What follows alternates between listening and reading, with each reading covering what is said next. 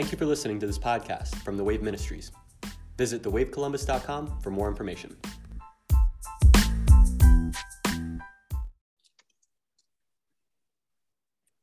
Welcome to the Wave Podcast. I am Danny Ortiz. And I am Ryan Mocarski. And we also have with us Amber Mocarski. Hi. Yes, Amber. Someone told me this week that they heard your voice and they said she is so sweet and quiet, but when she talks, it's like fire. And I said, yes, greatest way to describe Amber.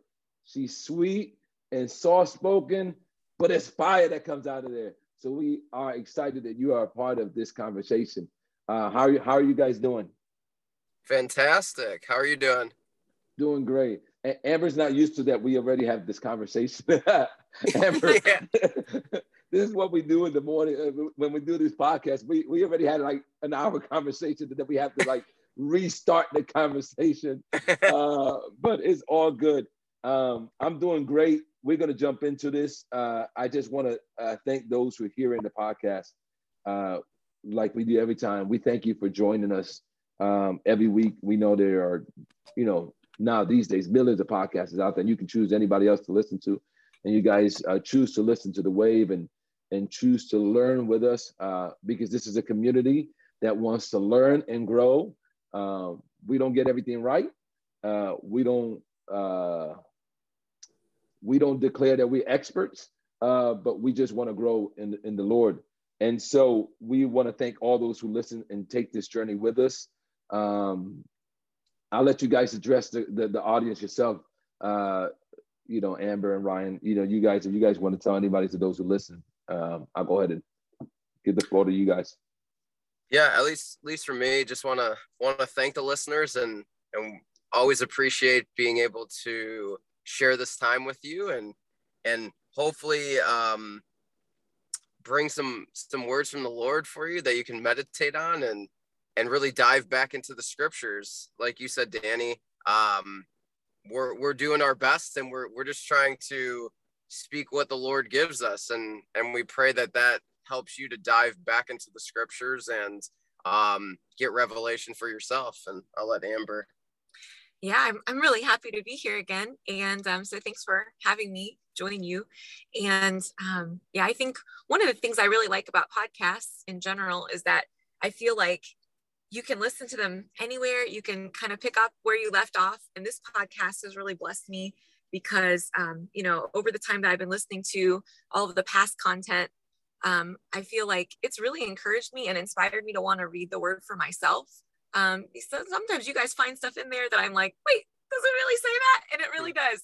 And so that's why I'm really excited to be here joining you because I want to help inspire other people to want to read and get that hunger for the word that, it's easy to sort of miss in your day-to-day life. So this is like a breath of fresh air when I listen to this podcast. So I'm just really excited to be here on an episode or two and to be able to do this with you guys. So thanks for having me again. All three, because we may have to go to three. I already know it's going to be three. So we're going to have her back again. And I agree with both of you. It's one of those things that the hunger for the word, that is my desire. If I had any desire for any human being, is to hunger to know.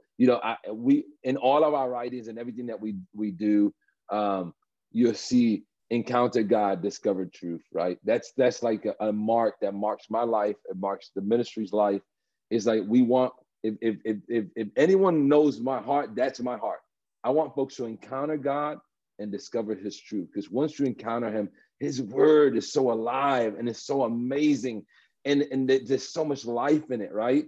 And so when you eat of the tree of life, you just feel alive, and it's, Amber, like you said, that sometimes even when we're reading, when we hear, we're like, oh, something just jumps out and pops out, and it's amazing. But I want those to understand, if you have any questions, go to the Wave Columbus at gmail.com, thewavecolumbus@gmail.com. If you don't like to use Gmail, you can go to daniel@thewavecolumbus.com. Either one of those emails work, daniel@thewavecolumbus.com or thewavecolumbus at gmail.com. And, write us some notes, if you need to teach us some things, send some scriptures to us that we can meditate. I want to read Joshua 1:8. I want to start with Joshua 1:8 this morning, because this is my encouragement to everyone that's listening. And again, we'll probably we take our time with this because this is a big topic. I mean, and we know this. We going into this topic very humble and very hearing our Abba, what he wants to say about the mark of the beast, the 666, the scriptures. Today we're going to tackle the rapture theory. You know what I mean? All these are important topics that need to be discussed, that has to be discussed, that have to be midrash. And so this Joshua 1:8 just hit me in my heart this week. This book of the law shall not depart from your mouth, but you should meditate on it day and night, that you observe it. Not only meditate, that you may observe to do according to all that is written in it.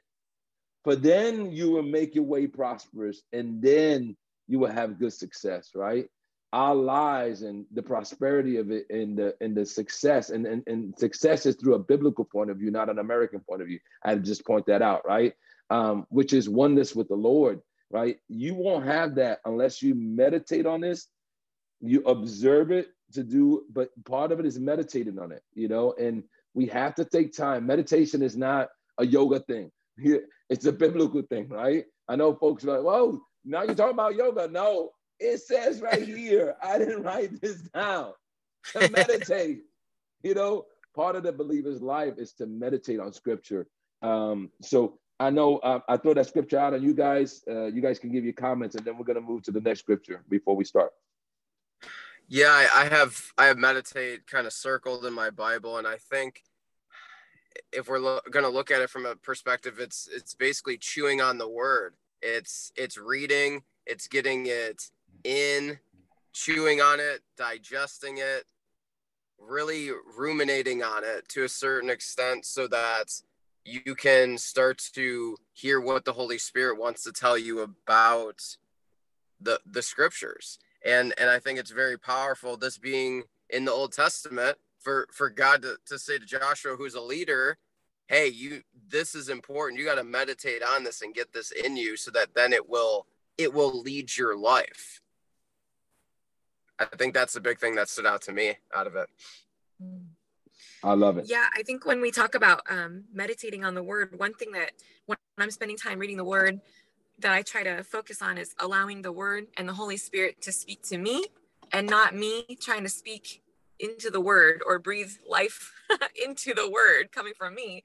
And that's really actually harder to do than you think, because we come at any piece of scripture with a lens of our own and our own experiences, and all of the sermons and podcasts and YouTube things that we've seen and heard before. That's all in the back of your head when you're reading scripture. So that would be my encouragement, reading Joshua 1:8, is that when you're, and I need to do a better job of this too, but when you're meditating on scripture, allow the Holy Spirit and allow the scripture to speak to you and breathe life into you, not the other way around. So just try to remove all of those preconceived notions from your mind, and actually try to look at it with a fresh heart and fresh eyes.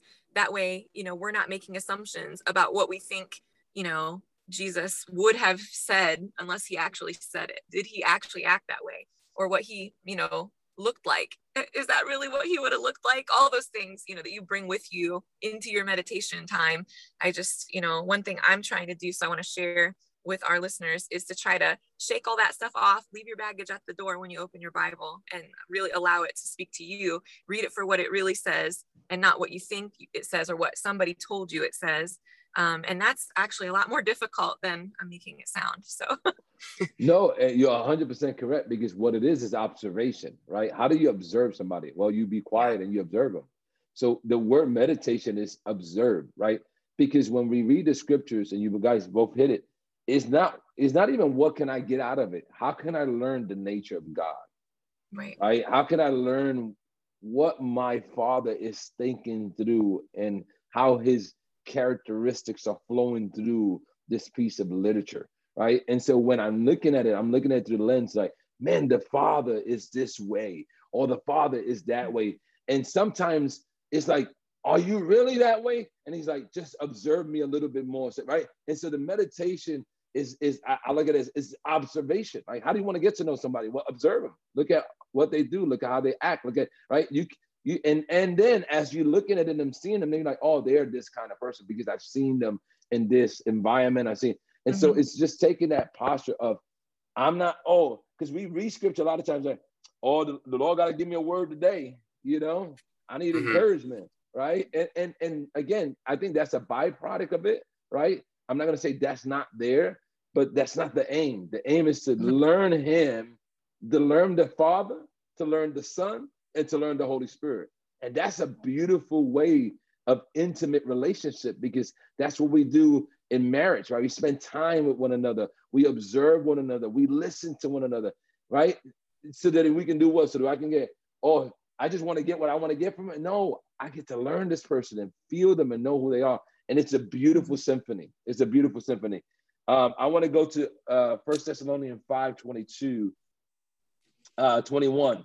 And it says this: test all things, hold fast to what is good. Now, it's funny and befitting that this is after some of the most talked about scriptures at least in the last 200 years are found in 1 Thessalonians 4 and 1 Thessalonians 5. It is not a coincidence that Paul understood that people are probably going to take him out of context and are probably going to make up some theological things that are probably not right. But he says, test it. Test all things, hold fast to what is good.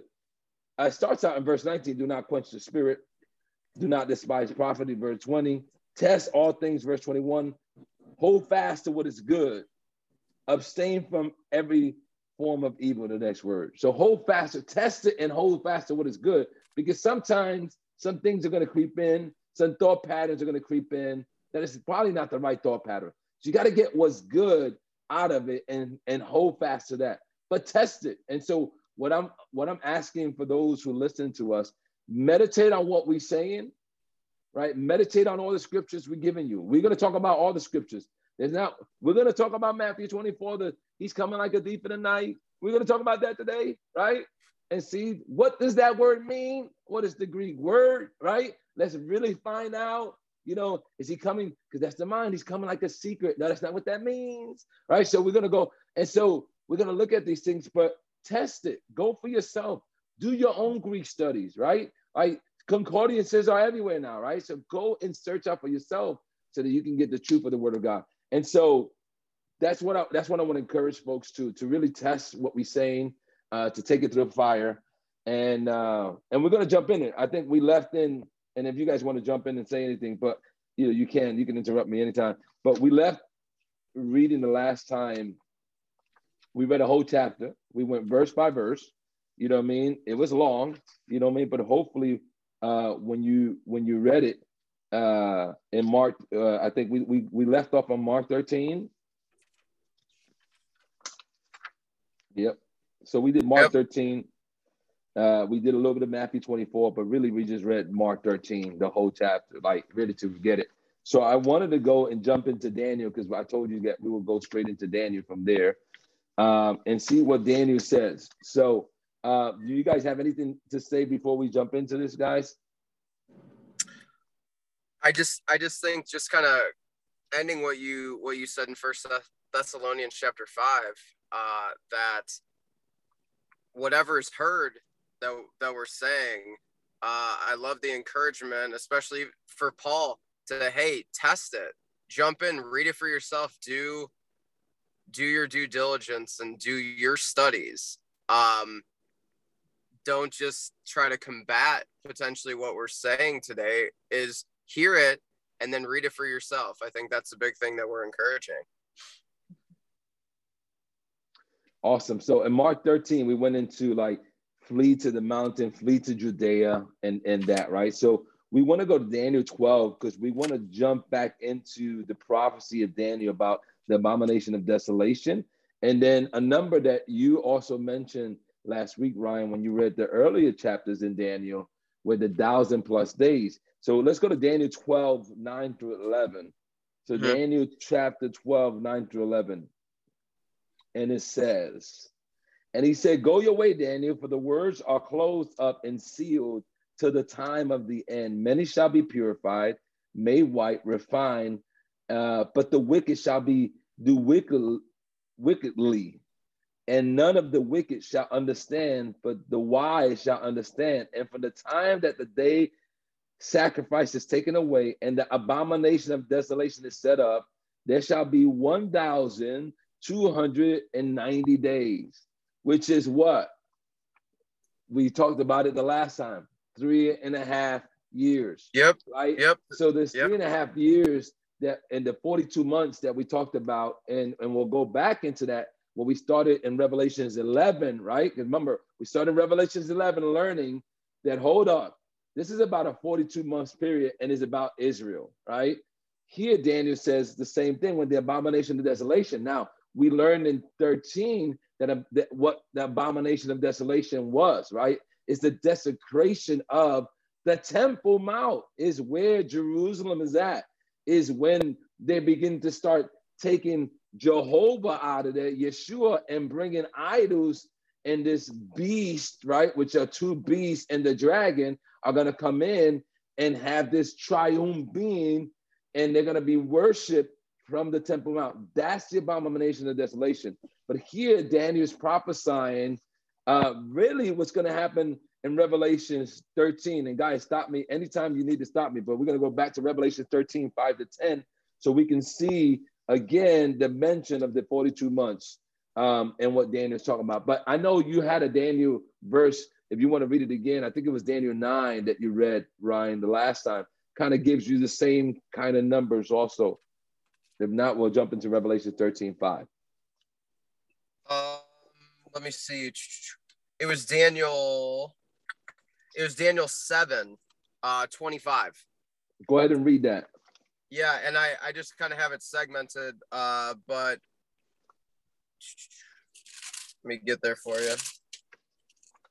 All right, yeah, 7:25 says, "He shall speak pompous words against the Most High, shall persecute the saints of the Most High, and shall intend to change times and law.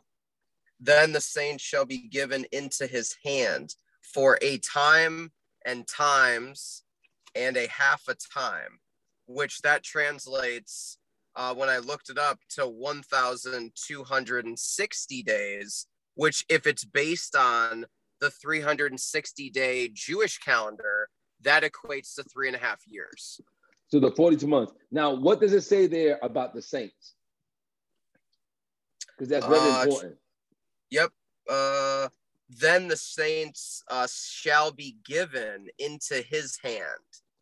Okay, that's very important. Remember, Daniel is prophesying what's to come. Let's go to Revelation 13, 5-10, and let's read what John is hearing Jesus tell him about this time and unfolding what Daniel is saying. So we read Daniel 7, we read Daniel 9, we read that these days, the 42 months keep on coming up. We didn't make this up. Daniel didn't make this up. God is talking about a 42-month period, 3.5 years, or 1,200 plus days. Revelation 13, 5-10 through 10 says, "And he, the beast, was given a mouth, speaking great things and blasphemies. And he was given authority to continue for how long? 42. 42 months. Again, the 3.5 years, right? So this should not take anybody by surprise, right? This should be, again, when our eyes are open, our eyes should always be open to what is happening in Israel, right? Because the moment the abomination of desolation happens, we can start marking the calendar. This is a 42 months period that there's going to be tribulation. Now, I just got to mention this because folks mention to this all the time. Daniel, you telling me that we serve a God that allows his people to be punished? The moment someone states that statement to me, I already know they're Americans that live in America, because that's an American statement. I just got to say it. Can we talk about that for a second? That is an American statement. For you to think that all through the history of the church, the 2,000 years of the history of the church, all we've seen is persecution. Actually, Jesus tells you you will be persecuted for his sake. Actually, Peter tells you it is the will of God for you to be persecuted.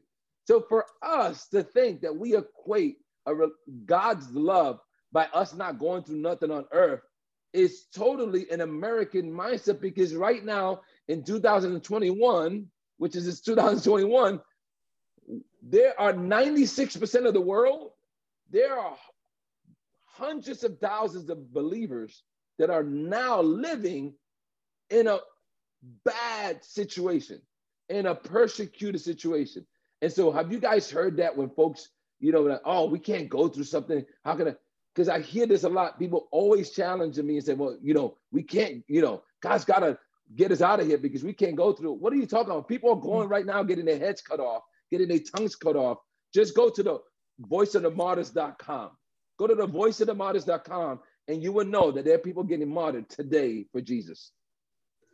I think it's really, like you said, just we're in a time where there's a hyper grace era, and I feel like there's a tendency almost to give your life to Christ. I'm speaking from living in America now. Give your life to Christ and see and you believe all the prosperity and all the great things that's going to happen. Well, if I give my life to the Lord, it's going to make my life so much better. And I'm saying this from a material sense because I've heard that before. But yet you have no clue what's going on outside of your own little microcosm. You've never dove into what's happening in Israel or in China or in Central America for people that are followers. And so I think, I have heard it, and it's just very much a small view. You don't those individuals don't have necessarily a worldview on what is actually happening to the church or what has happened to the church from a historical context. And I'll let Amber chime in for that as well. I think the only thing I would say to that is that we follow a crucified Christ, and that's very sobering and humbling. But that's our example. And so, I do thank the Lord for the comforts and the blessings that I have in my life, especially living here in America in modern times. That's such a great blessing, but I don't think it's like a guaranteed part of the package that when I gave my life to Christ, that there's some, gift basket of comfort that comes with that. We have the Holy Spirit. He is our comforter. And the Lord provides us peace that surpasses all understanding, but you wouldn't need peace that surpasses all understanding if your life was just supposed to be, easy with no issues ever encountered once you give your life to Christ. So I think the idea that he is our peace that surpasses all understanding should tell you right there that we're going to come upon some hardships. The word's really clear about that. And there's blessing in that too, because in my weakness, he is strong. And so bless God for that. Thank God for that. But so we follow a crucified Christ. So, when things are good here, I bless the Lord. And if things are not good here, I bless the Lord because I know that he's defeated it in the end. 100% correct. Jesus said, in this life, you will have troubles or tribulations, but don't worry, be of good cheer, for I will deliver you from them all, right? And we know that Paul talks about the testing of the faith, right? That produces the patience that we need, right? We need patience. And we're going to see John speak about this patience of the saints that we're going to need in this last hour, the patience for our faith, the endurance that we're going to need. So let's keep on reading. Then he opened his mouth, him being the beast opened his mouth, blaspheming against God. Remember, this is going to be the abomination and desolation, to blaspheme his name, his tabernacle, and those who dwell in heaven. So he's like going at God. He's going to go at God from a tabernacle point of view here. He's going to go, why? Because we know the abomination of desolation is going to happen. And it was granted to him to make war with the saints and to overcome them. That's sobering right there. Like when you read Daniel prophesying to us that the saints was going to go through some issues, he says that the beast was granted to him, right? So remember, nothing happens without permission, right? It was granted him to make war with him and to overcome the saints. Now, I didn't write this down. It's just sobering to read and go, hold up, what? And he says, and all authority was given him over every tribe, tongue, and nation. And all who dwell on the earth will worship him, whose name have not been written in the book of life of the Lamb slain from the foundation of the world. So what does it mean? Everybody that doesn't serve him, the Lord, haven't had his name written, is gonna say yes to that when they see what they would think the modern day Jesus, the modern day God performing these powers and acts. They're gonna worship him unless your name is written. If your name is written, you're gonna be overtaken by this beast, right? But it says, if anyone has an ear, let him hear.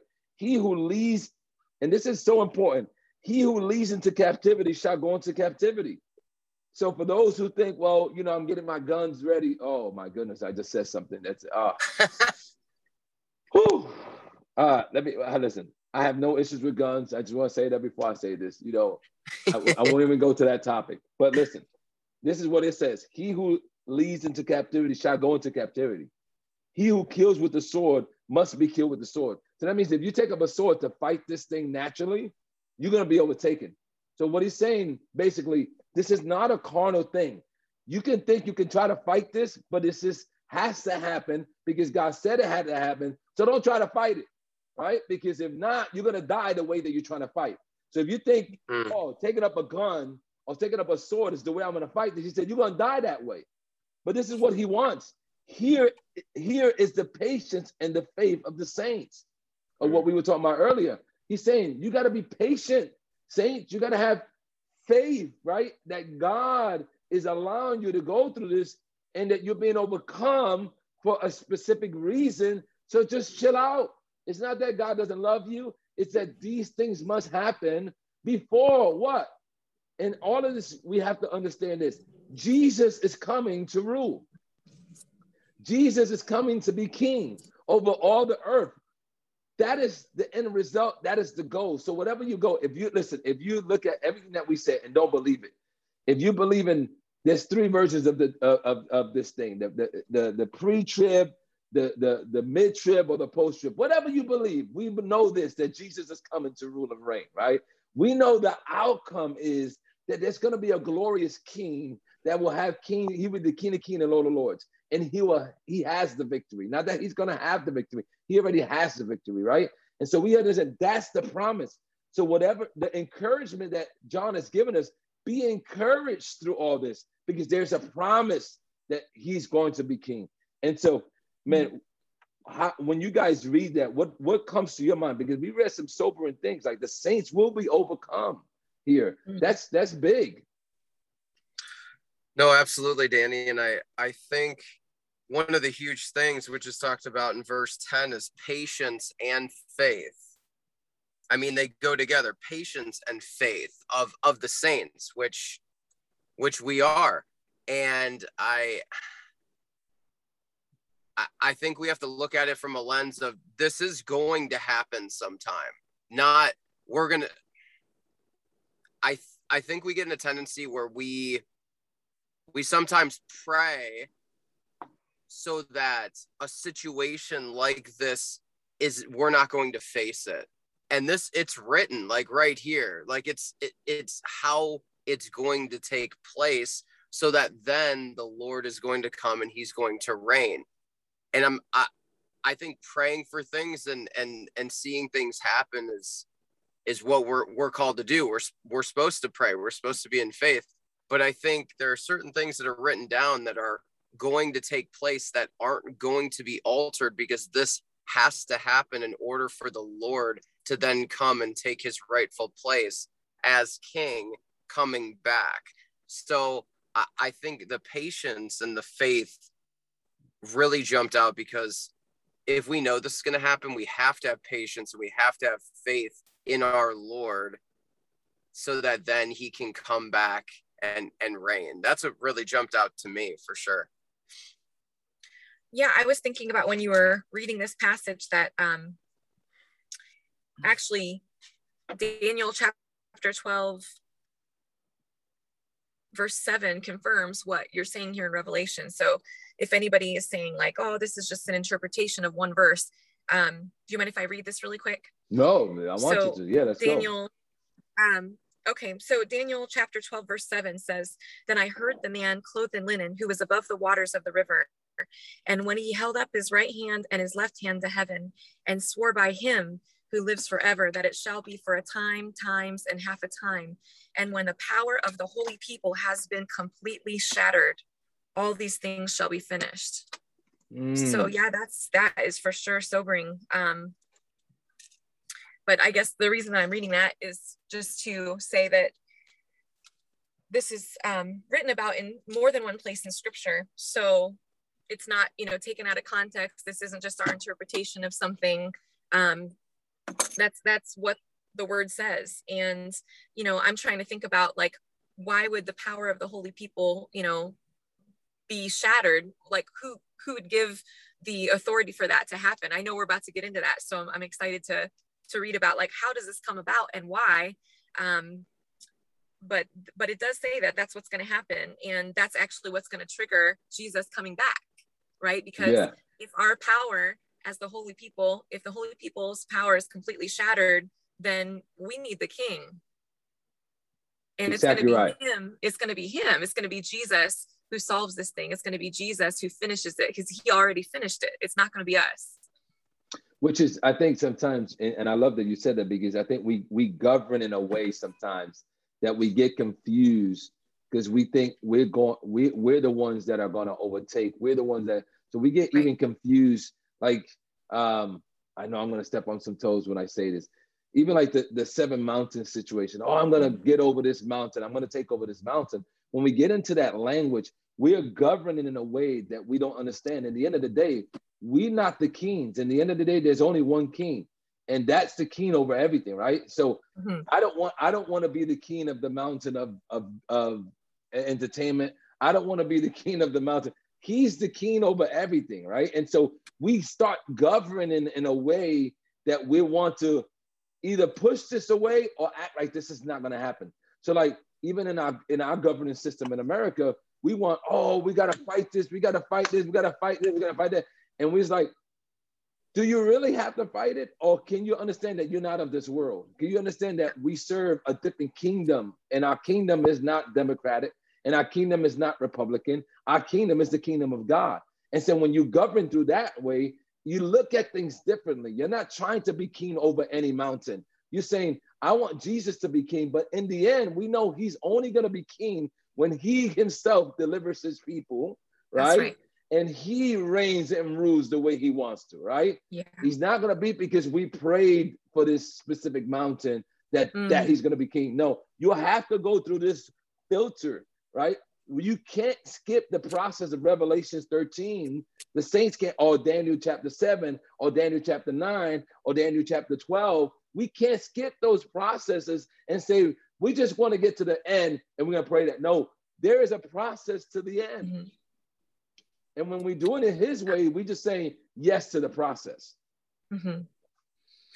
Yeah, that's right. That's right. I mean, nowhere in here so far have I heard about, getting your guns ready or, saving up food that we're supposed to be doing that or not doing that. Or, it's very clear to me that at some point in this process, it won't be on us anymore. There's nothing we're going to be able to do. And so that's the point. That's, we have to get to that point in order for the end to come, in order for the king to come. So that's sobering. It might be really hard to hear that, but, that's what it says. So at the end of the day, exactly right. That's what's going to happen. And I think as much as that might sound like scary, but there's also some great comfort in that, is that it's not on us. We don't have to rise up and create some sort of, crazy revolution in order to like capture this thing in a bag and just, completely beat it over the head and defeat it. This book is telling us that that's not how it's going to happen. Jesus is the one. So that's a good thing. and you both touched on dependency. Mm-hmm. That's what you both have talked about, because I think as humans, it's nature for us to want to be in control. And when we realize or start to realize that we're not as much in control as we think we are, that's sometimes very hard for people. We've talked about a lot, Danny, that we got to be led by the Spirit. Like, let's let the Holy Spirit lead. And if you do that, you're actually giving up control and saying, Lord, you're in charge. And I trust you wherever you're leading. And I trust what's going to happen, because I don't know what's going to happen. You know what's going to happen. And Lord, I trust you. And that's the faith part in this verse 10, that I think the sooner each one of us can get to, the better it's going to be, because we're going to be seeing out of his perspective instead of what we hope is going to happen. And it's that's where faith and patience, which is the opposite of what many times American evangelicalism operates, right? We operate fear sells. I'm gonna say that again, fear sells. So when we talked about the last time, the Left Behind series and everything, like even you know, we've talked about this together before, like even the way the last, let's say the 50 years of evangelicalism in this country, a lot of it has been based out of fear, right? The fear of, you know, the Cold War. It started with the Cold War. You know, Russia's coming to get us. You know what I mean? The Berlin Wall. We gotta fight. You know, if you don't get saved, you know, this thing is gonna happen. Then after the wall, the Berlin Wall came down, and after all that was taken, then the evangelicals went, what's the other thing we fear? Oh, the fear of culture. You know, culture's coming. The war of culture is, you know, they're gonna come get your kids. They're gonna, and then so we base our evangelicalism, our belief system, on fear, which is, again, basing your life on the tree of knowledge of good and evil, which the word says we should not partake of that tree. We partake of the tree of life, right? So I'm not fearing that, oh, this monster is going to grab my kids. I'm trusting in God because they are God's kids and they belong to him, right? And so the faith and the encouragement of John here is so powerful, because the church needs to boost the faith. And I'm talking to the American church. Listen, we need faith again. We need to believe that God's in control again. We have this thing that God is not in control, and it's yeah, we have choice, but he, in the end of the day, he's in control of it all, right? And he still gives us choice that we have to choose to believe him or not, right? Or to choose to walk with him every day. But in the end, there's a sovereignty to what's going to happen. And Jesus is going to reign, but this must happen. Now, I'm going to go to 1 Thessalonians 4:9-18. I'm going to open a can of worms, and we won't get to Revelations 19 or Zechariah 14. We won't get to those. So we'll have to go to number 3, because those are going to just take a long to just even go through those scriptures, because we want to end well. So let's go to 1 Thessalonians 4, because in this whole midst of understanding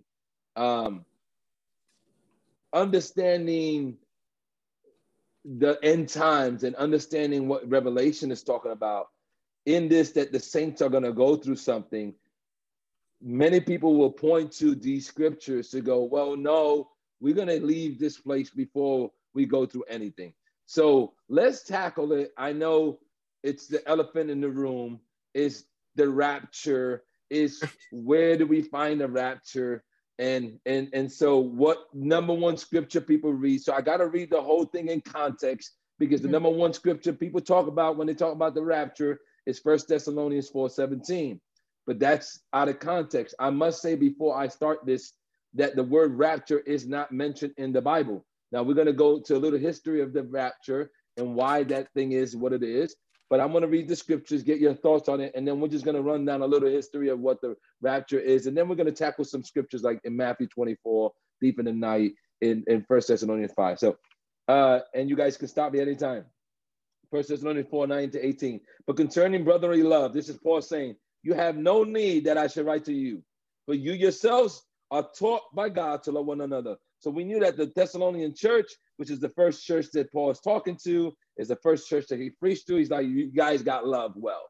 Now we know there's some of the other churches that have very issue in this love situation, right? You know, for example, if Ephesus, the Corinthians, they have issues. This church didn't have the issue of this subject. So he's like, I don't even have to tackle this subject with you. You guys are living, John 13:34, right? The new commandment I give you, love one another just as I do. They doing that. Indeed, you do so towards all the brethren who are in all Macedonia. But we urge you, brethren, that you increase more and more, that you also aspire to lead a quiet life, to mind your own business. I just had to yell that loud. I did not write this. I just gotta let you know. So, I gotta stop right here. Sometimes lead a quiet life, mind your own business. I just gotta say it again. It's in the Bible. And what do I mean by that? And I know before we got on the air, we talked about this. I just gotta pause it for 1 second. Listen. Ay, help me, Lord. These are some things that I think we have to talk about. You know what I mean? Because they're important to talk about, because we have to help people through their process. There's this whole thing right now, American Christianity. I just even hate to use the term evangelicalism. I just do. I follow of Jesus. And the follow of Jesus, that you got these anti-vaxxers and these pro-vaxxers, right? And it's like, well, if you serve Jesus, you're on this side. If you serve Jesus, you're on that side. Can I just tell you, mind your own business? I know that seems offensive, but what I'm telling you is this. It could be that the Holy Spirit told one family, you need to get vaccinated. It could also be true at the same time that the Holy Spirit told another family, don't get vaccinated. Both of those could be true. Does not mean that you know God better. Doesn't mean that you hear God better. Doesn't mean that that other person, because you heard this, they're wrong and you're right. It just means that in their journey with the Holy Spirit, the Holy Spirit knows the outcomes of life. So he's leading and guiding to truth. Those two things don't have to be opposites. They don't have to be contrary. They don't have to fight. We do this thing great where we fear and we fight. We fear and we fight. That has nothing to do with the scriptures. The scripture is faith and love. Faith and love. We're fear and fight. It's like, oh, they doing that differently? Then they can't hear God. No, maybe God told them to do that. Mm-hmm. I just want to open this up. Do you guys hear that? The fights and the stuff and the two sides and two believers, and then these Christians are getting mad at each other because like, no, I'm right. And really pride is what's there. Do you guys see that? Have you guys experienced that? Oh yes. Oh goodness. Yeah. Because us as a family have chosen one way to do things and get vaccinated and take maybe extra precautions that others have chosen not to, that we're friends with. And it's almost as though some may have even thought that we're not hearing the Lord and they're hearing the Lord more clearly. And the truth of the matter is that Amber and I both have prayed about it. We both said, hey, we feel like the Lord is saying this for our family, so this is how we're going to operate with it. And then there's others that we know that said, I feel like the Lord is telling me this and that I'm not supposed to get vaccinated. And that's and when we have friends and we talk like that, then it's very cordial. But we've also experienced the, hey, you must not have heard the Lord, my friend. And it's like, I think the Lord was pretty clear with us and our family situation that this is how we're going to do it. And yeah, it's very much that I've seen it firsthand. I've also seen it in society as a whole. Like, well, you're choosing one side. Like, which side are you choosing? And well, God's with this side, not with this side. And I'm like, whoa. Like, are you hearing from the Spirit? Or are you just listening to what one side of a community, say the evangelical community, is saying?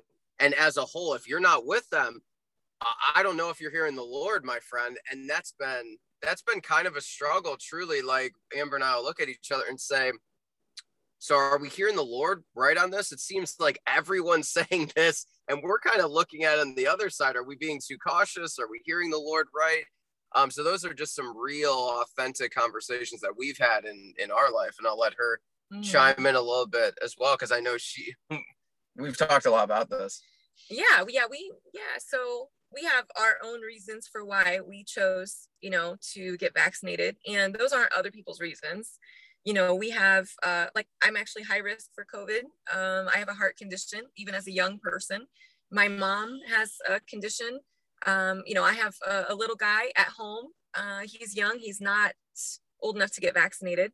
So it's just a decision that we made. And here's the thing is that this process hasn't been smooth for me, right? Sometimes it's been a little bit ugly. In fact, I'm guilty of being ugly and questioning people just as they've questioned me. I've made people feel like, this is like come to truth moment. I have actually made people, accidentally, it wasn't intentionally, but I've made people feel like, if they were not vaccinated, maybe I was suspicious of them and whether or not they might be sick. That's horrible. This idea that, maybe they would think that if they were not vaccinated, since I am, maybe I wouldn't want to be around them. And that's horrible. That has made me really pray even harder to the Lord about this issue. But yeah, so we definitely prayed about it. We sought the Lord, and we felt like that was the right decision for our family, given our situation and the physical things, the physical ailments that we deal with, that we have not been healed from as of yet. And I feel like other people may very well also be hearing the Lord quite clearly and make a different decision. And the reason that I believe that that's very true, coming from, through this experience where I've come now, is because one time I was praying about this issue and I was asking the Lord, if it's really the Holy Spirit speaking to me, Lord, why would you be telling me one thing and somebody another? I literally asked the Lord this, and you know what he told me? I knew it was from Job, but I didn't even remember what verse it was. But I heard very clearly in my head, where were you? And I knew exactly what the Lord was saying to me, because I've struggled with the book of Job, by the way. I've struggled with this book. Oh boy, the Lord knows that Genesis is my favorite book and Job is my least favorite book. Not Revelation, it's the book of Job, Lord. So I heard him say, where were you? And he didn't have to finish it. And I went to Job 38:4 and I read, where were you when I laid the earth's foundation? Tell me if you understand who marked off its dimensions. Surely you know. And I was like, Lord, oh Lord, surely I don't know. So I'm going to go ahead. I'm believing that I did hear from you. I'm going to go ahead and get my vaccine. I'm going to mind my own business because I don't know. And where was I? I was not anywhere. So Lord, this is your show. And I just kind of thought I need to be quiet about this. So that was my lesson. I hope that blessed somebody. Man, that blessed me. And what Paul is getting at here, he's saying, let love, prefer your neighbor. And again, pride and arrogance says, well, I know God better than you, and you know God better than, and it's like, no. God could be telling you both to do what he's telling you to do because of the journey that you have with God, right? No, it's a personal journey with the Lord. And again, a lot of these are secondary situations to the primary. Like even this whole study is whether you believe in pre, post, mid, whether you believe in pre-millennial dispensationalism, whatever it is, these are secondary to, we know that Jesus is Lord and that he will be king and reign, right?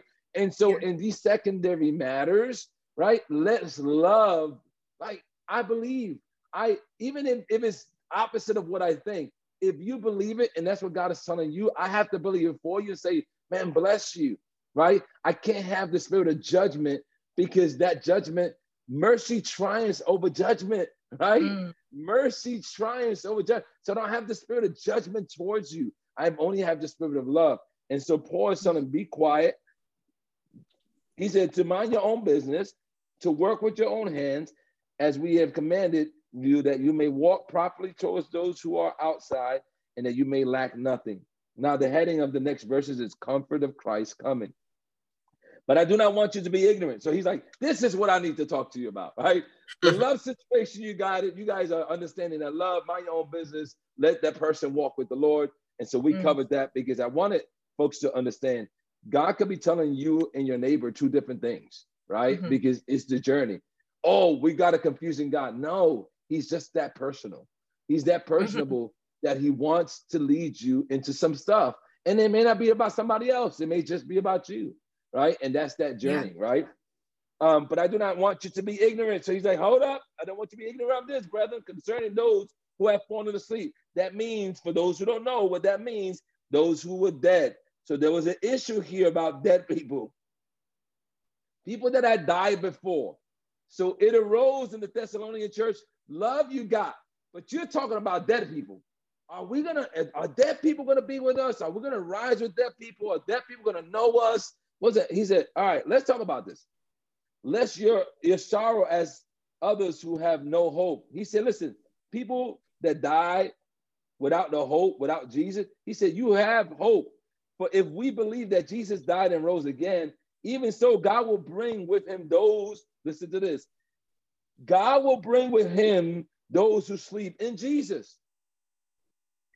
The subject matter is those who have died, gone to die in the Lord. They are worrying, are they going to resurrect too? Are we going to be resurrected with them? And he's giving them hope and saying, yes, they're going to rise. But this we say to you by the word of the Lord, that we who are alive and remain unto the coming of the Lord will by no means precede those who are asleep. So listen, if you're alive and God comes, the sleeping people, something's going to happen to them, and I'm about to tell you.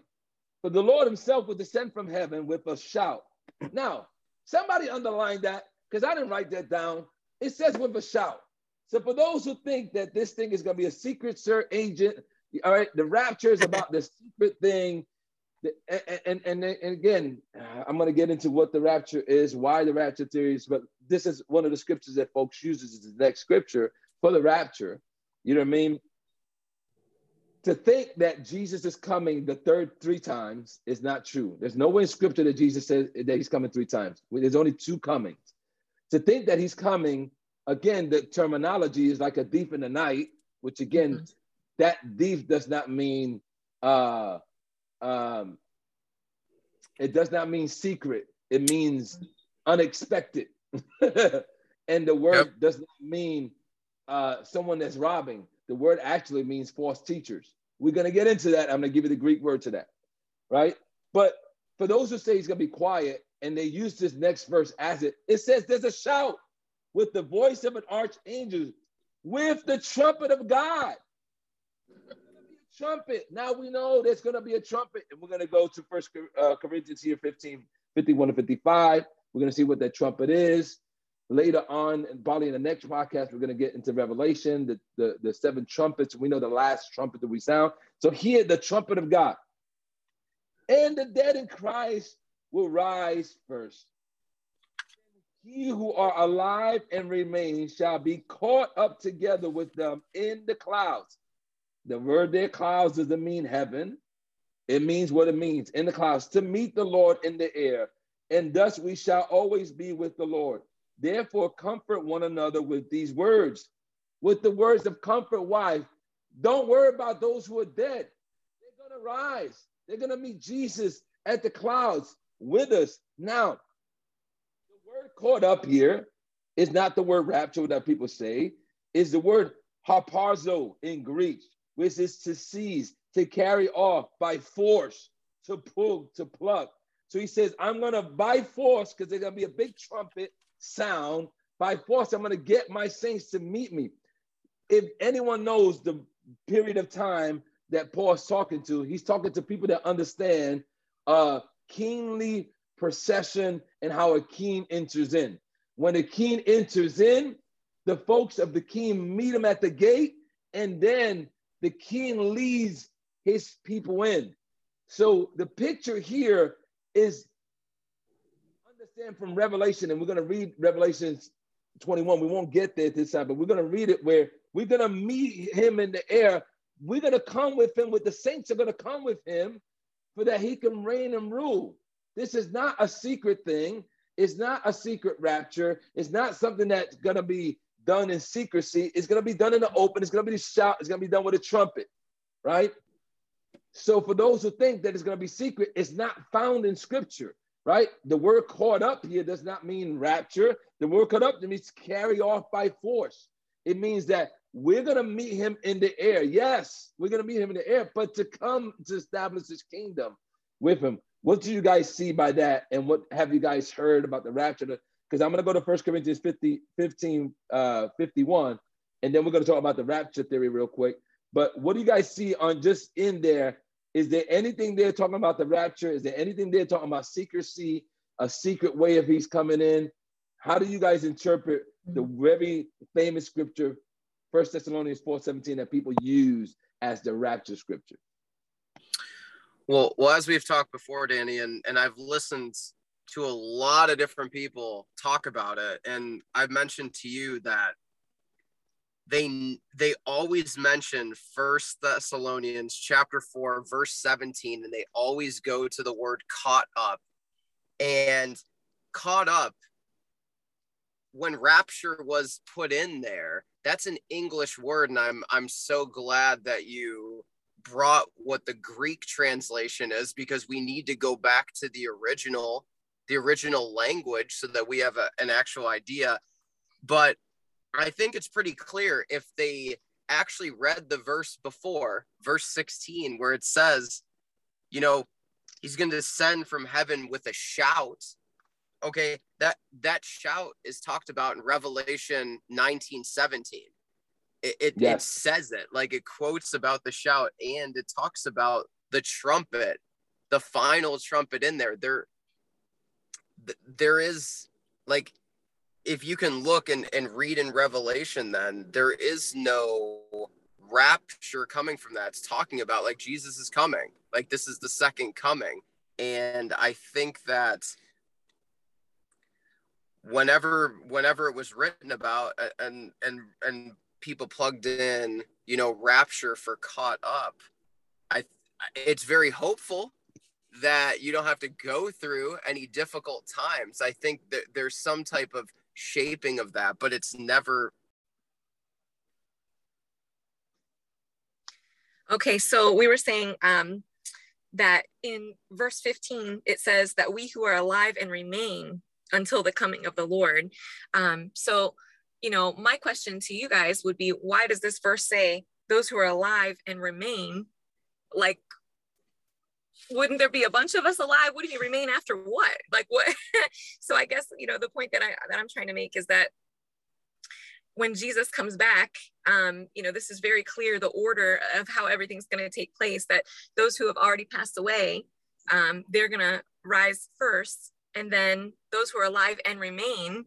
And what I'm trying to say here is what I'm reading this as, so please correct me if you think I'm wrong, is it's those who are alive and remain still after the tribulation that we're talking about, because not everybody will still be alive and remaining alive. That's why in verse 17, it says again, then we who are alive and remain shall be caught up together with them, those who are going to rise first because they were asleep, and together with them in the clouds to meet the Lord in the air, and thus we shall always be with the Lord. Therefore, comfort one another with these words. Why does the word of God tell us to comfort one another with these words if there wasn't something that we would need comforting from? And so that's why, for me, the traditional rapture theory that's held here in America, that the church is going to be pulled out before the tribulation, this pre-trib rapture theology, to me, when I'm reading this, I'm not seeing that. So, I just, that's kind of how I grew up thinking things were going to happen. But when I'm reading this for myself, I'm seeing a lot of, comfort each other with this. This is your hope. And the whole alive and remain thing means that something's going to happen. Not everybody's going to still be alive and remaining. So that means there will be some people who remain until the very end and who will be caught up, like you were saying, forcefully in the air with the Lord. But why is it that in this scripture, in this text here, why was the church even concerned with all of the people who were asleep in Christ? I mean, were they, it could just be that they were concerned and asking about this because they were concerned about all the people who were Christians who've already passed away for all time. But, I kind of think it could be because in the end, they're going to see a lot of people pass away. And so they're concerned about what happened to their brothers and sisters that passed away during the tribulation. What's going to happen to them? That's messed up. That's not right. And so this is comforting to know that, you know, while a lot of people maybe, it says like, you know, slain with a sword or led into captivity, like, don't fear, because we're all going to be together with the Lord in the clouds. So they're not, you know, dead and gone forever. So, okay, so that's my thought. So in context, this is actually talking to Thessalonian folks that are losing family. That's the context here. They have a lost family that had died. That's the context here. So their hearts are being troubled because they're believing, I'm never going to see them again, right? And so I'm having an issue with those who have died in Christ. Paul's clearing up in their hearts to give them a hope and saying, listen, don't worry about it. Just because they died. Now remember, they you know, the Roman government, the tyrannies, that the teachings that they're hearing is, you have to pay, you know, you have to go through this. If you're dead, you have to go through these valleys, you have to go through Shiloh, you have to. So they have all kind of teachings that they put in their minds through, and thinking, you know, man, are they in Abraham's bosom? You know, where's my loved ones that are dying in Christ? And Paul's clearing them up to say, don't worry about them, because they are going to reign with us. We are all going to reign together. And so that's the context here. Another thing that, remember, we can't read one scripture and just build a theology on it. Paul talks about this also in 1 Corinthians 15:51. Let's go to 1 Corinthians 50.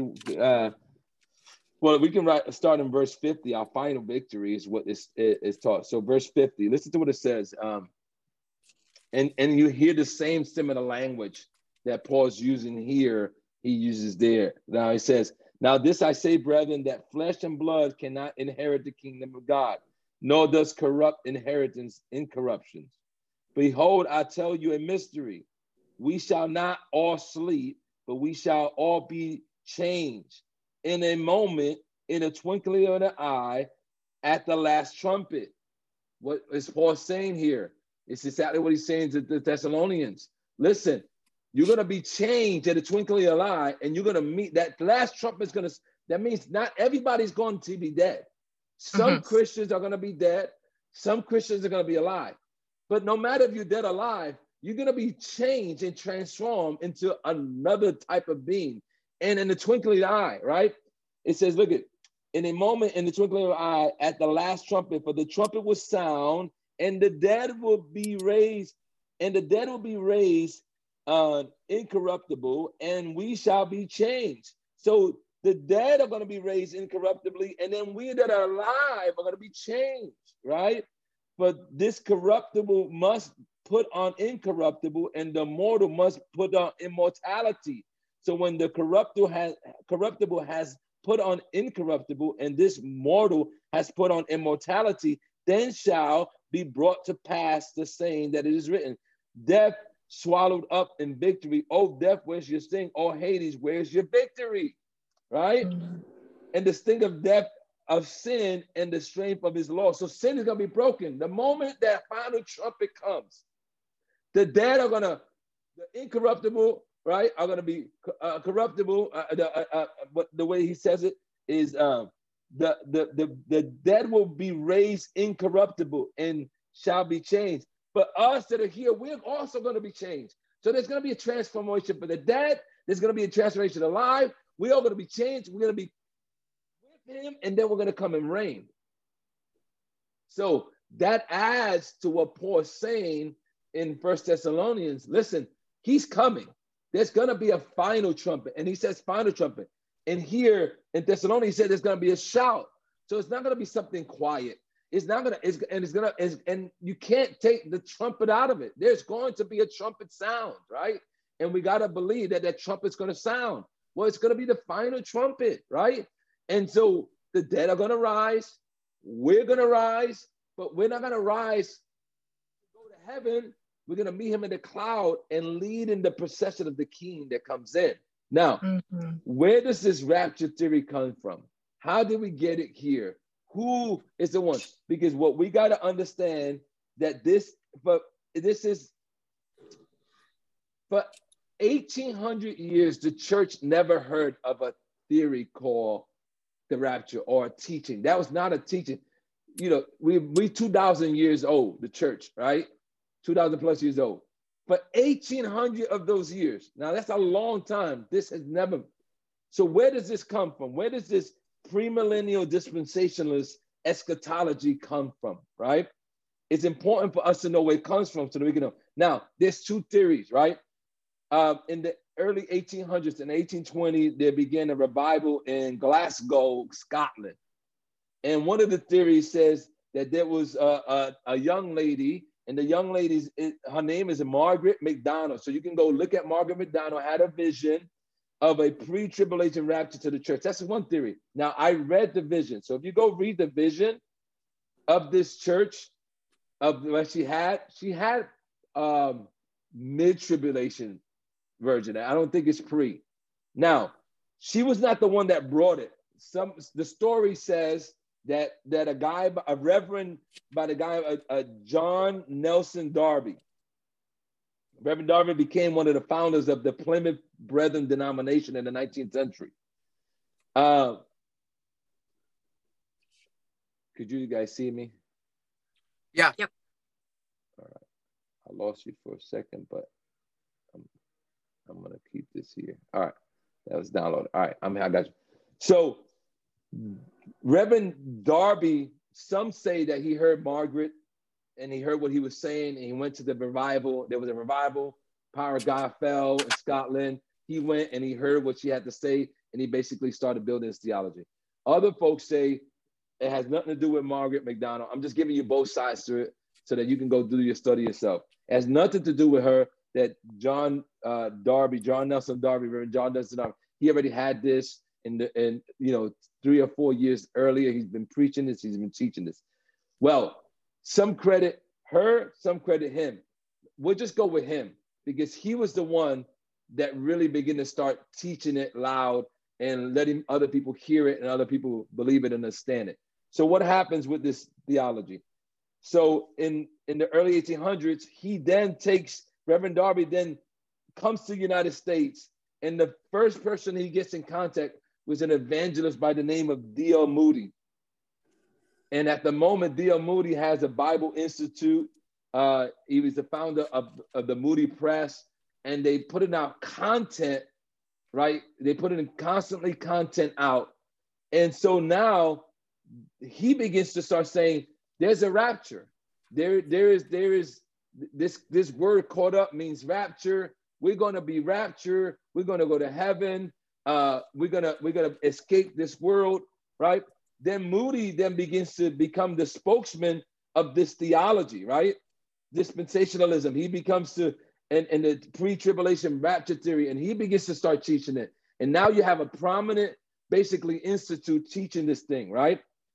And then years later, comes out. Schofield Bible, the C.I. Schofield Bible came out. Now, I owned a Schofield Bible, so those who are listening to me, before I went to seminary, I had a Schofield Bible. Now, Schofield Bible went and started infusing the word rapture, started using scriptures like Matthew 24 and saying, oh, right before the rapture. And so what happened is that people started looking at it and say, oh, look, the Bible says the rapture. The Bible doesn't say that. Those words are not that. Those words were infused by Schofield. Now, I know some people are going to get mad at this because they Schofield loyalists and like, my Schofield Bible. It was a wrong interpretation, right? Right? And so now you have Reverend Darby bringing it to D.L. Moody. D.L. Moody is in the United States. He's evangelizing it. He's preaching it. Now you have Schofield in the United States releasing this Bible. Right. And now everyone's saying it. Now you need scholarly work to come and say, this is a theological, truth. So now in the 1920s, Dallas Theological Seminary was founded, and they take out, right? And at that time, there was just an institute. They were not seminary. Now they're seminary. They take it and they put the scholarly work behind this, and they say this rapture theory, it's a belief, it's truth. And so now you have the powerhouse of D.L. Moody, the Institute, the Bible College, that what it is. You have them teaching now. Now you have the Dallas Seminary teaching it. Now it becomes a doctrine. Now it becomes a theology. Now it becomes, this is right. This is what the Bible says. Now, mind you, no one's going and doing, a lot of people are doing what we're doing, but no one's talking about it because we don't have technology like we have right now, right? Is this really real? Is this what it really says, right? And we just listened to a handful of people that was feeding us stuff that is not even biblical, right? Now, this is not the first time that wrong theology has been taught, right? Wrong theology has been taught before. Now it's just widespread and it became something. Now, what I want us to understand, this theology of the rapture became famous not through Scotland. It became famous in America. This is our American evangelicalism doctrine, but it was not a doctrine that the early church had. It is a fairly 200-year-old doctrine, right? It's not, the majority of the church for 1,800 years never believed that there was a rapture. They believe what we all believe, that there is a second coming. They just never believed that there was a rapture. Now, for folks to understand, we believe Jesus is coming back, but we don't believe he's coming back to take anybody away. We believe he's coming to establish his kingdom. We believe that he's coming to establish his reign, his rule, and rule with all of us. That's what we believe.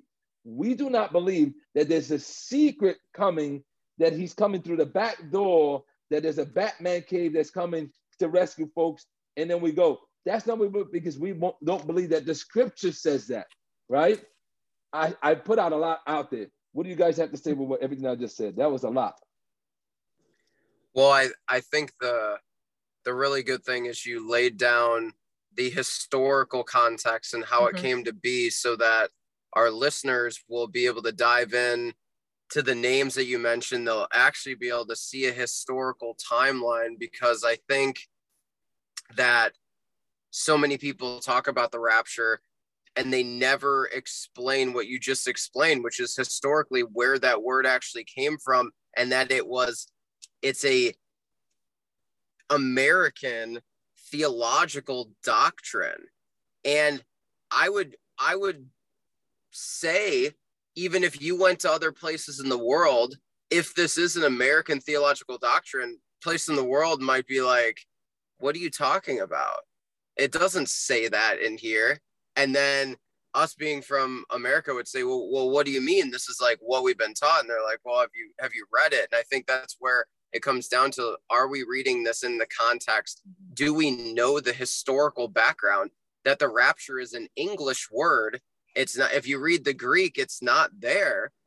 And so I think we need to, in a sense, be better students, because if you look at it from that and you're actually a student of the scripture, you'll say, wow, like theologically, this has only been around for 200 years, but the scripture's been around way longer than that. So I think that's what I really got out of what you were saying. Yeah, the word that I wrote down in my notebook as we were talking is context. I underlined it and it's circled now. Yeah, context is really, really important. And like, that's something that I think like everybody can have more of. And it's really easy to struggle with context. That's why it's so important to talk to other people and to discuss things like this. And to talk to other people who know more than you and who've studied more than you, and other people who want to study. Because without context, it's really easy to like not understand what you're reading or think you understand. It happens to me a lot. But then I realize, wait, hold on a second. That's not right. I didn't read it in the whole context. So I don't really have anything wonderful to add other than just don't, like if you're listening and you're thinking like, man, I've always thought about it this other way. Like there's no shame. Like, don't feel ashamed of that. Like, it's not a problem. Just, I encourage you to strive to continue to study and continue to seek after context, both historically and scripturally. That way we're learning, and to also seek out discussions with other people who are hungry for the word. But you certainly don't need to feel embarrassed if you have been believing something that now you're reading and like, whoa, you know what? I think, maybe I didn't understand. That happens to me a lot. And I think there's absolutely nothing to be ashamed or embarrassed about if you come to realize in your studies that maybe you weren't thinking about it the way you think about it now with more information, that's actually a really good indicator that you're growing and that you're learning. And that's a really healthy and good thing. It's nothing to be embarrassed about. So I just want to encourage you that if you come upon a little roadblock and you're like, oh, wait a second, I was going down the wrong path here. And now I'm realizing with context, that makes no sense. What was I thinking? Like, that's okay. That should propel you forward to have even better discussions and not make you clam up or be afraid to continue studying. So just get over those roadblocks and keep going. And I think to add on to what Amber said, a lot of people, you know, especially if you're raised in the church, are like, well, my grandparents, like, that's what they've passed along to me, or this is what my pastor told me. And I again, like, it's fine to sit under a pastor and that's okay, but you still, they're human, right? And they could miss it, and it happens. And so that's why when Amber's saying, like, look, you have to read for yourself. You have to surround yourself with individuals that are like, hey, have you ever thought about it like this? Like, that is midrashing, as Danny, we've talked about a lot. That is like dissecting and not arguing, but it's a healthy, like, back and forth. And that's how you learn, and that's how you grow, for sure. Yeah. So like, like you were saying about pastors or like your grandparents and things that, you know, whoever you like held in high esteem in your life. Like, if you're finding out through your own studies that maybe some of the views that they held don't line up with what you think you're studying and reading now, like, it's okay. It doesn't discredit those people as being knowledgeable and wonderful. And, you know, it doesn't discredit like everything that they've spoken into your life, or every sermon they've preached, or every theology and doctrine that they held dear to. So like, again, you don't need to be embarrassed about that either. It is no problem for the Lord. We're growing and learning. And that's also, I think, part of why the Lord reveals to us in time, bits and pieces. That's why it's called revelation. It's not all at once. In fact, he gave some revelation to Daniel, and then we see more of it given later in the book of Revelation. So like, as the generations go, you know, we're going to learn more. We're going to understand more context. We're going to have more technology to be able to talk to more people and to discuss and refine what we understand about the scripture. And then the Holy Spirit will reveal even more to us with time. So anyway, I just felt the need to say that, because I felt this way before, where I thought I had certain theologies like down. I was like, okay, I heard this sermon, you know, I read alongside, and now I at least understand this part of this book. And then later, come to find out, I was like, wait, I didn't understand anything. I'm seeing it totally differently now. That's healthy. Don't be embarrassed about feeling that way. That's healthy. That's growth. That's a good thing. I love it. That's absolutely right. We are growing in the Lord, and we're here to challenge one another to grow and to see it from God's, again, I'm seeing it from God's point of view. I'm not adding my narrative to it because I believe this way, or my parents believe this way, or it fits better to the narrative of an American structure, right? For us to leave this place, right? There are people, number one, that takes away from there, people going through tribulation right now, right? To a Chinese church, to in the Middle East and Afghanistan church, they are living their tribulation, right? They're literally going through hell right now, right? We're, like you said, Amber, earlier, we're blessed to not have to go through that, right? So we should be more sobering and watching with our eyes, right? That we don't get caught up in deception. Now remember, we're gonna go to Matthew 24, because Matthew 24 and 1 Thessalonians 5 are two of the places that people really talk about a lot. So we're just going to hit some stuff there real quick, and then we're going to be done. And then we'll finish out next week. You guys are here next week, part 3. And we'll finish out with Revelations 19, 20, and 21. So Revelation 24, I just want to read, let's just read 3 and 4, and then we're going to jump to 36, all right? 3, now, as he sat at the Mount of Olives, remember, he's at the Mount of Olives. It's very important. Context is important. The disciples came to him privately saying, tell us, when will these things be? And what will be the sign of your coming and the end of the age? And Jesus answered and said to them, now we read this in Mark 13 too, when we read it the last time, but we read it in 24. Take heed that no one deceives you. The whole chapter is about deception. The whole chapter is about deceiving thoughts, deceiving people coming. He says in verse 24, first, false Christs and false prophets will rise and show great signs and wonders to deceive if possible, even the elect. So deception is what he's talking about. This whole chapter is about being deceived, false teachers, false narratives. This is what he's talking about. And this is important that we understand the context of what Jesus is talking about. Now we go to verse 36, which is the one that 36 to 44 people go, oh, look at this is the rapture. But of that day and hour, no one knows, not even the angels of heaven, but my Father only. So no one knows when Jesus is coming back again to rule and reign, only the Father. But as the days of Noah, so also will be the coming of the Son of Man. See, for as the days before the flood, they were eating and drinking, marrying and giving in marriage unto the day of Noah, entered the ark, and did not know until the flood came and took them away. So also will the coming of the Son of Man be. See what the Bible says there? It's just like Noah. We're going to be caught out of this place. Let me ask you a question, guys. Did Noah leave the earth when he went to the ark? No. He went in a boat and got saved, yeah. And God was just protecting him for the environment of what was happening. If that's not is that the context here, or am I crazy? But is this not what did I write this down here? So folks that says, well, you see, it's like Noah, we're going to be caught up. Noah was just saved from what was happening. This is a trust scripture. This is like trust that God has your back. We've read so many scriptures already to tell you. We read what Revelation 13.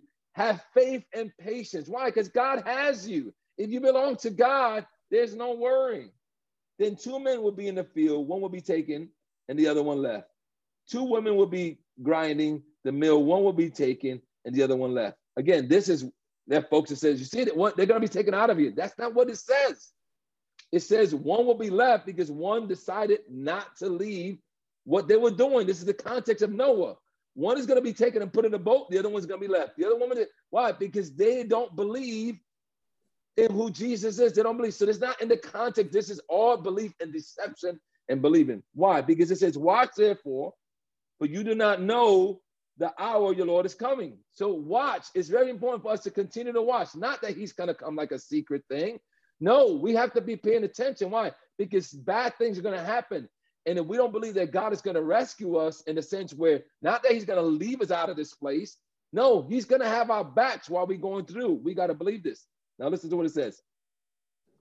But know this, that if the master of the house had known what hour the thief would come, we will have watched and not allow his house to be broken in. Therefore, you shall also be ready, for the Son of Man is coming in an hour you do not expect. So that word thief there doesn't mean a secret agent. It means an unexpected. I'm going to give you the word. The Greek word is kleptos. Do you know what the Greek word there means? You know what you can translate this as? The word kleptos means false teacher. Now read this in context. But know this, that if the master of the house had known what hour the false teacher will come, he would have watched and not allow the house to be broken in. Why? He would have not let false deceptions to come in. Why? Because the Son of Man is coming, and he's coming unexpected. So we have to watch that we don't fall in to deceptive teachings, false teachings, because the thief is coming to kill, steal, and destroy. When John 10 says the thief comes to kill and destroy, that word thief also is kleptos, which means the false teacher comes to kill, steal, and destroy, right? So all of it is about false teaching. It's not about escaping. It's not about secret service. It's about, listen, some folks are going to be grinding and some folks are not. Some folks are going to be left to believe what they believe. Some folks are going to believe these false teachers and going to go with the false teachers. What he's saying, be ready that you don't fall into some false traps and some false teachers, because false teachers are coming and they're coming secretly. You're not even going to know that they're coming, but be ready and watch your house, because you got to be watchful because he's coming. That's the context of this. What do you guys say? Wow. Yeah, I think, and even myself, I haven't read it in that way before, where it makes so much sense. Noah didn't get pulled off this earth. Noah was protected from the flood that was coming in. And if you read it from that context and that lens, you can completely see that in verse, in verse like 40 and verse 41, yeah, it's not one of those men or one of those women are being plucked from the earth. It really is talking about like, okay, are you going to follow? Which direction are you following? Are you being deceived? Are you going towards a false prophet, or are you not? And just the whole idea of being ready and being watchful were really powerful things that stood out to me for sure. Well, I feel like I still need some clarification. So I'm going to ask, so these verses that say, then 2 men will be in the field, one will be taken and the other left. 2 women will be grinding at the mill, one will be taken and the other left. So this is where I want some clarification, because I feel like this is always the part that's caught me up. So I know I can't be the only one. So, okay, clarify for me more what you mean by this. One will be taken and the other left. Because I know a lot of people think that means like one will be taken like by the Lord, as in the rapture, obviously, and the other one left here. And that's where a lot of that rapture theory, comes from. The question I have is, does it say that in the context? Does it say that? Does it say they're going to be raptured?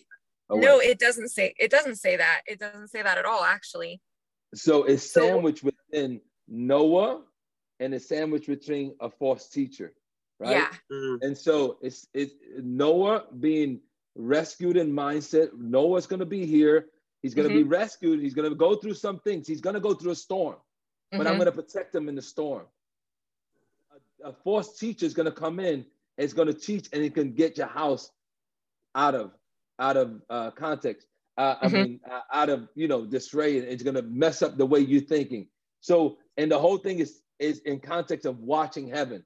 So here, then 2 men will be in the field. One will be taken and the other one left. If you look at the context, one will be taken where, right? If I'm just looking at what he's reading about Noah, one is going to be taken in safety and one is going to go to destruction. That's right. One is good, because that's the context of what it's saying. It's not saying taken out of here. One is going to be believe truth and say, remember what was happening in the day of Noah. Noah was saying there's a flood coming. There's a flood coming. And folks is like, I don't know if I believe you, Noah. Well, guess what? Those who didn't believe Noah, that there was a flood coming, guess what they did? They died. You know what I mean? Christ is coming for his church. Christ is coming for his church. Christ is coming. Christ is coming to rule and reign. He's coming to be king. Do you want to believe in him or not? You can believe in Christ or not, right? You choose whether you want to be with the Lord's side or you're going to be in a lie. There's a wickedness that the Bible talks about in Revelation, right? The wicked shall not inherit the kingdom. The wicked shall not. Those who choose against God, right? Those who choose against God's way. So here in the context, it's not talking about leaving this earth. Never said leaving the earth.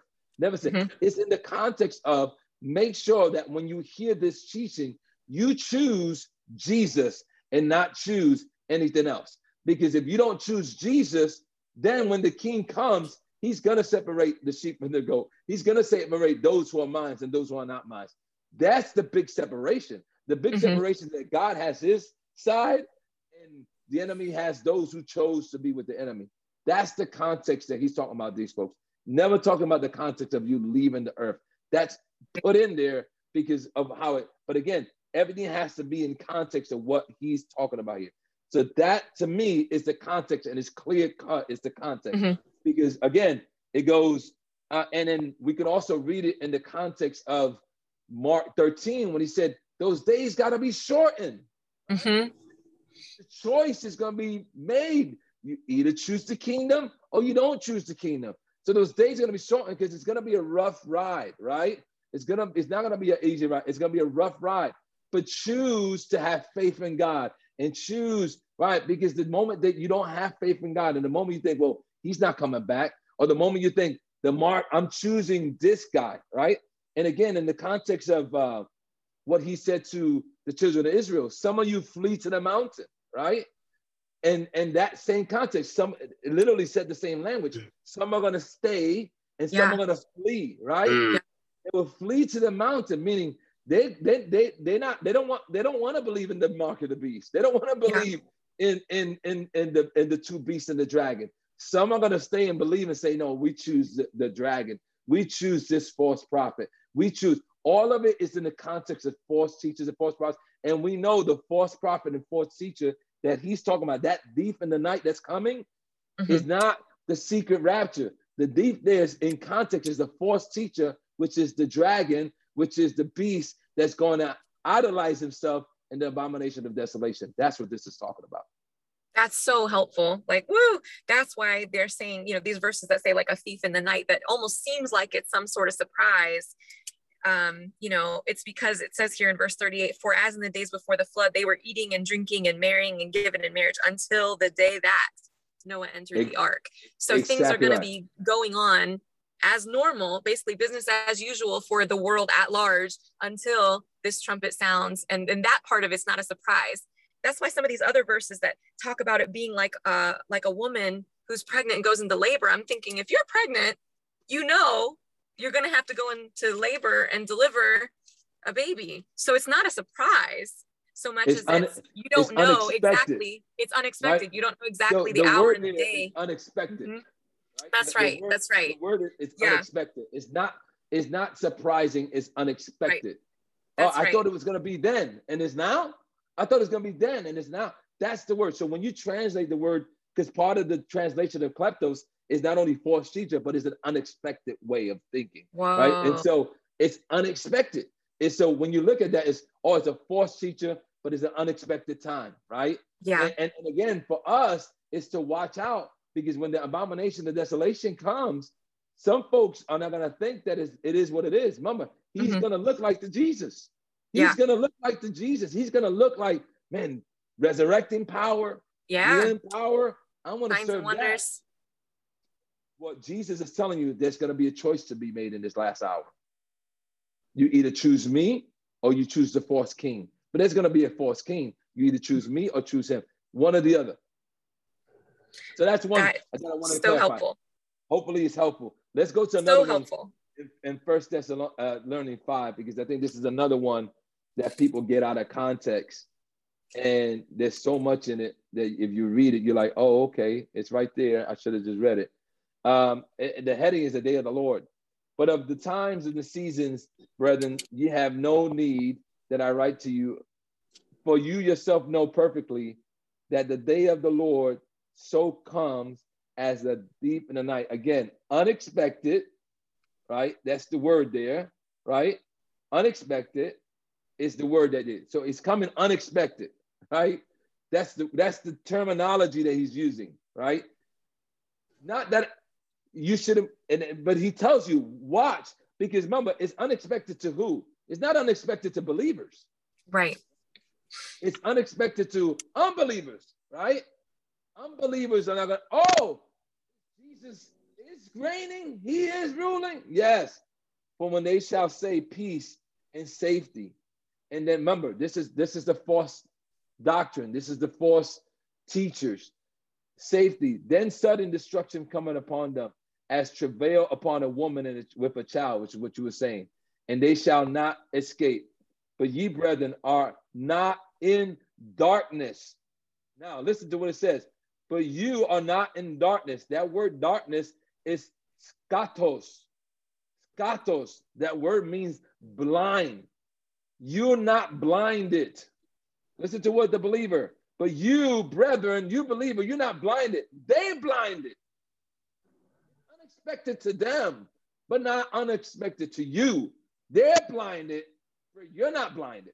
Now, this is very important. That day should overtake you as a thief, right? For you, us believers, we're not blinded. We are expecting for the coming of Jesus.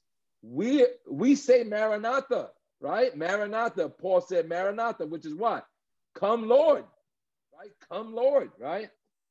You are all, verse 5, you are all the children of light and the children of day. We are not of the night, nor of what? Blindedness, darkness, right? The word Greek there is blinded, is the word skatos, which means to be blind. You're not blinded. Therefore, let us not sleep as do others, right? That word sleep there is the word kutuduo. It's to be lullabied to sleep, right? It's to not be awakened to what's happening, right?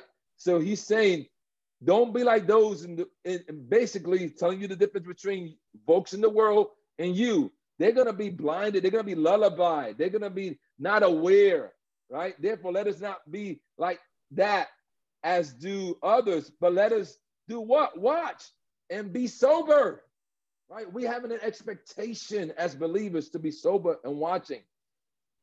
But they that sleep in the night, and they that be drunken in the night. But let us who are of the day be sober, putting on the breastplate of faith and love. Why do you need a breastplate of faith and love if you're not going to go through something? Listen to what he's saying.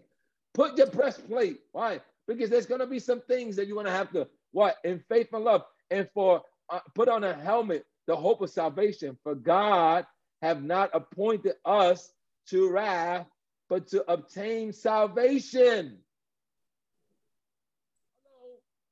Now, people use this as a, well, brother, you know, God is not putting us to wrath. That's not what he's meaning. He's not meaning that it's the tribulation period. So some folks use that. Look what he's saying. He said, you're going to need a breastplate. He's telling you to watch. He's not talking about that wrath. He's talking about the wrath that's going to come on those who don't choose him. That's what he's talking about. But to obtain salvation by our Lord Jesus Christ, who died for us, that whether we wake or sleep, we shall live together with him. Whether we comfort, so wherefore comfort yourself together and edify one another, even as also you do. Now,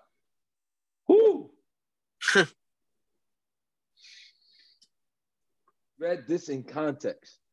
Some people go straight to, oh, we're not appointed to wrath. That's what the Bible says, so we're going to leave this. That's not the context of what 1 Thessalonians 5 is talking about, right? We got to make sure that we read scripture out of context, and we don't just read one verse. We read that one verse. We read it with other verses, like Matthew 24. I can't read Matthew 24 without reading Mark 13. Why? Because they work together, right? You understand, they work together. If you take these isolated scriptures, then you go, oh, yeah, we got to be raptured. We're going to be, no.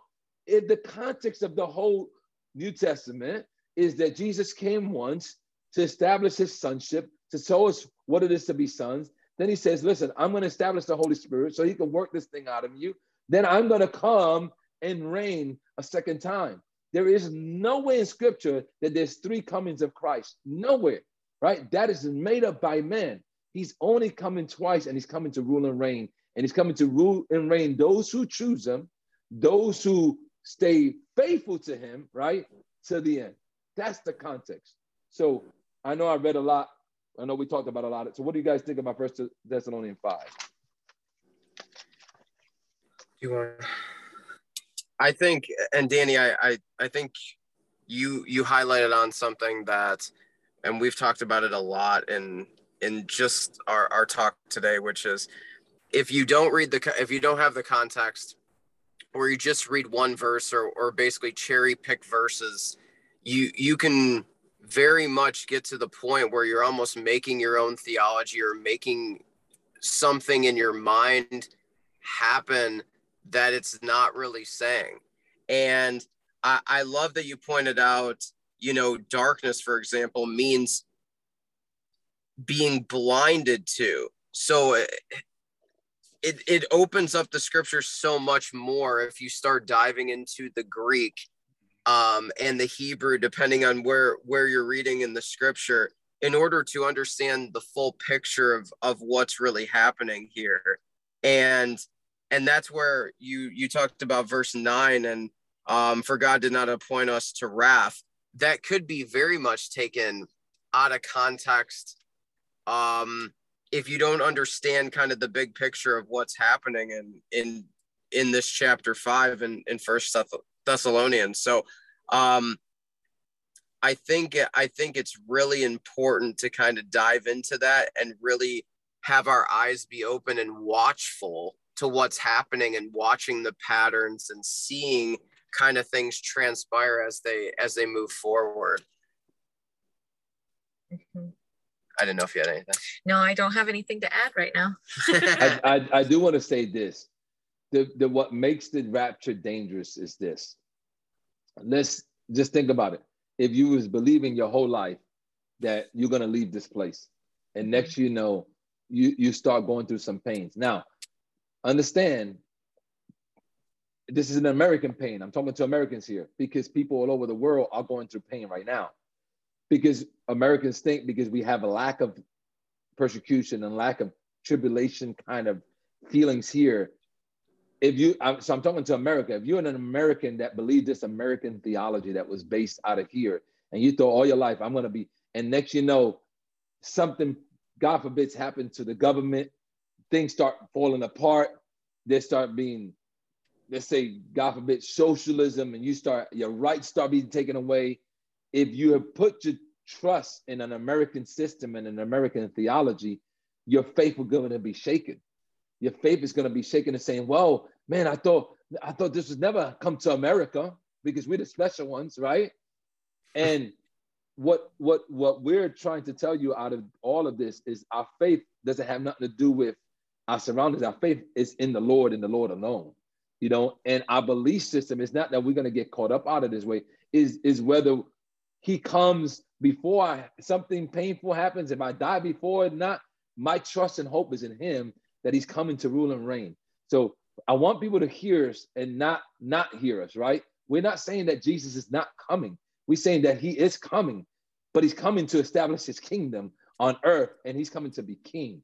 He is not coming to whisk just a small group of special, because the rapture talks about a small group of Christians, and only a small group of Christians that do everything right are going to go with Jesus, and they're going to go up to heaven, have this meal, and then come back down.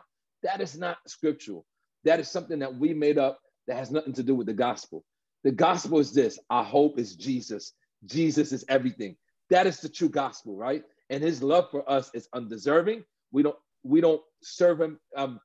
He doesn't accept us because we do everything perfect. He accepts us because of what he did on the cross, and that he broke the curse of sin and death. And we can have oneness with him and the Father through that action that he did, right?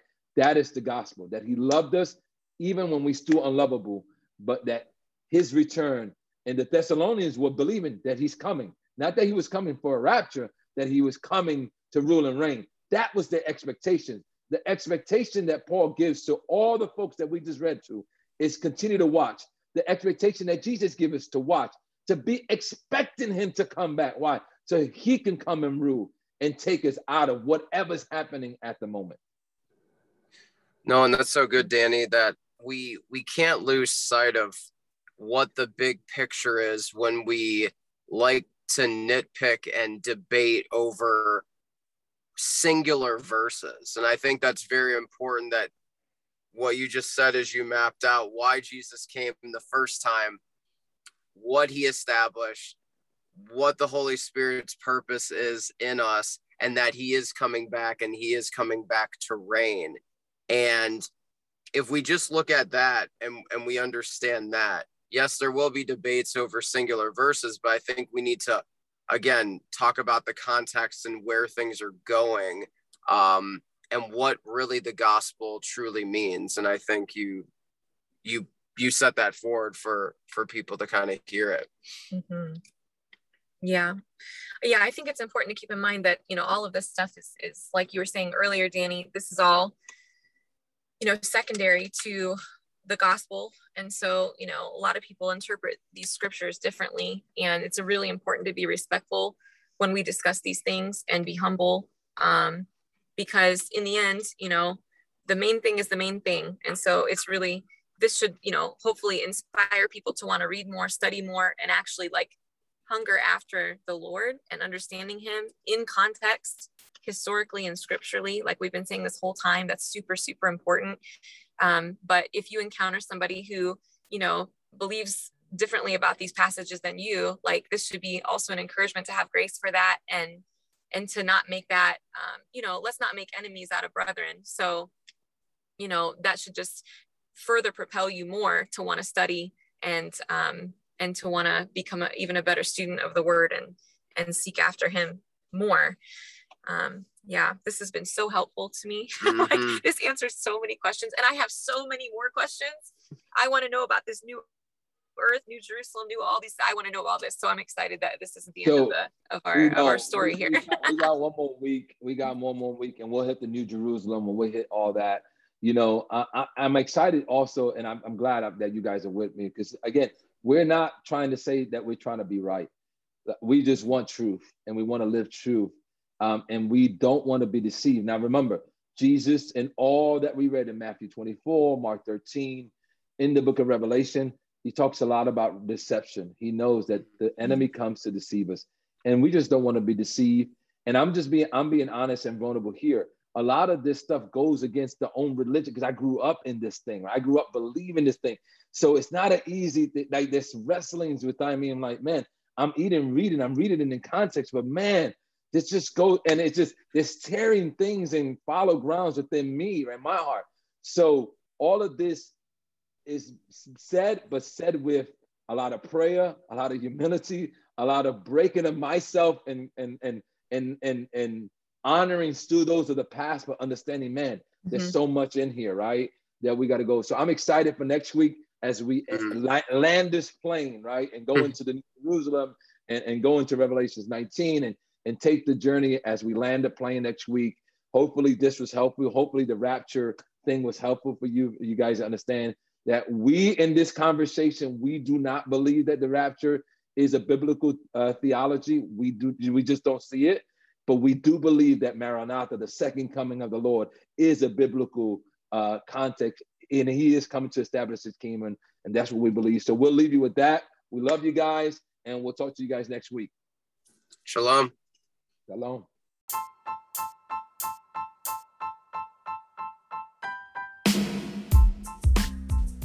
Thank you for listening to this podcast from The Wave Ministries. Visit thewavecolumbus.com for more information.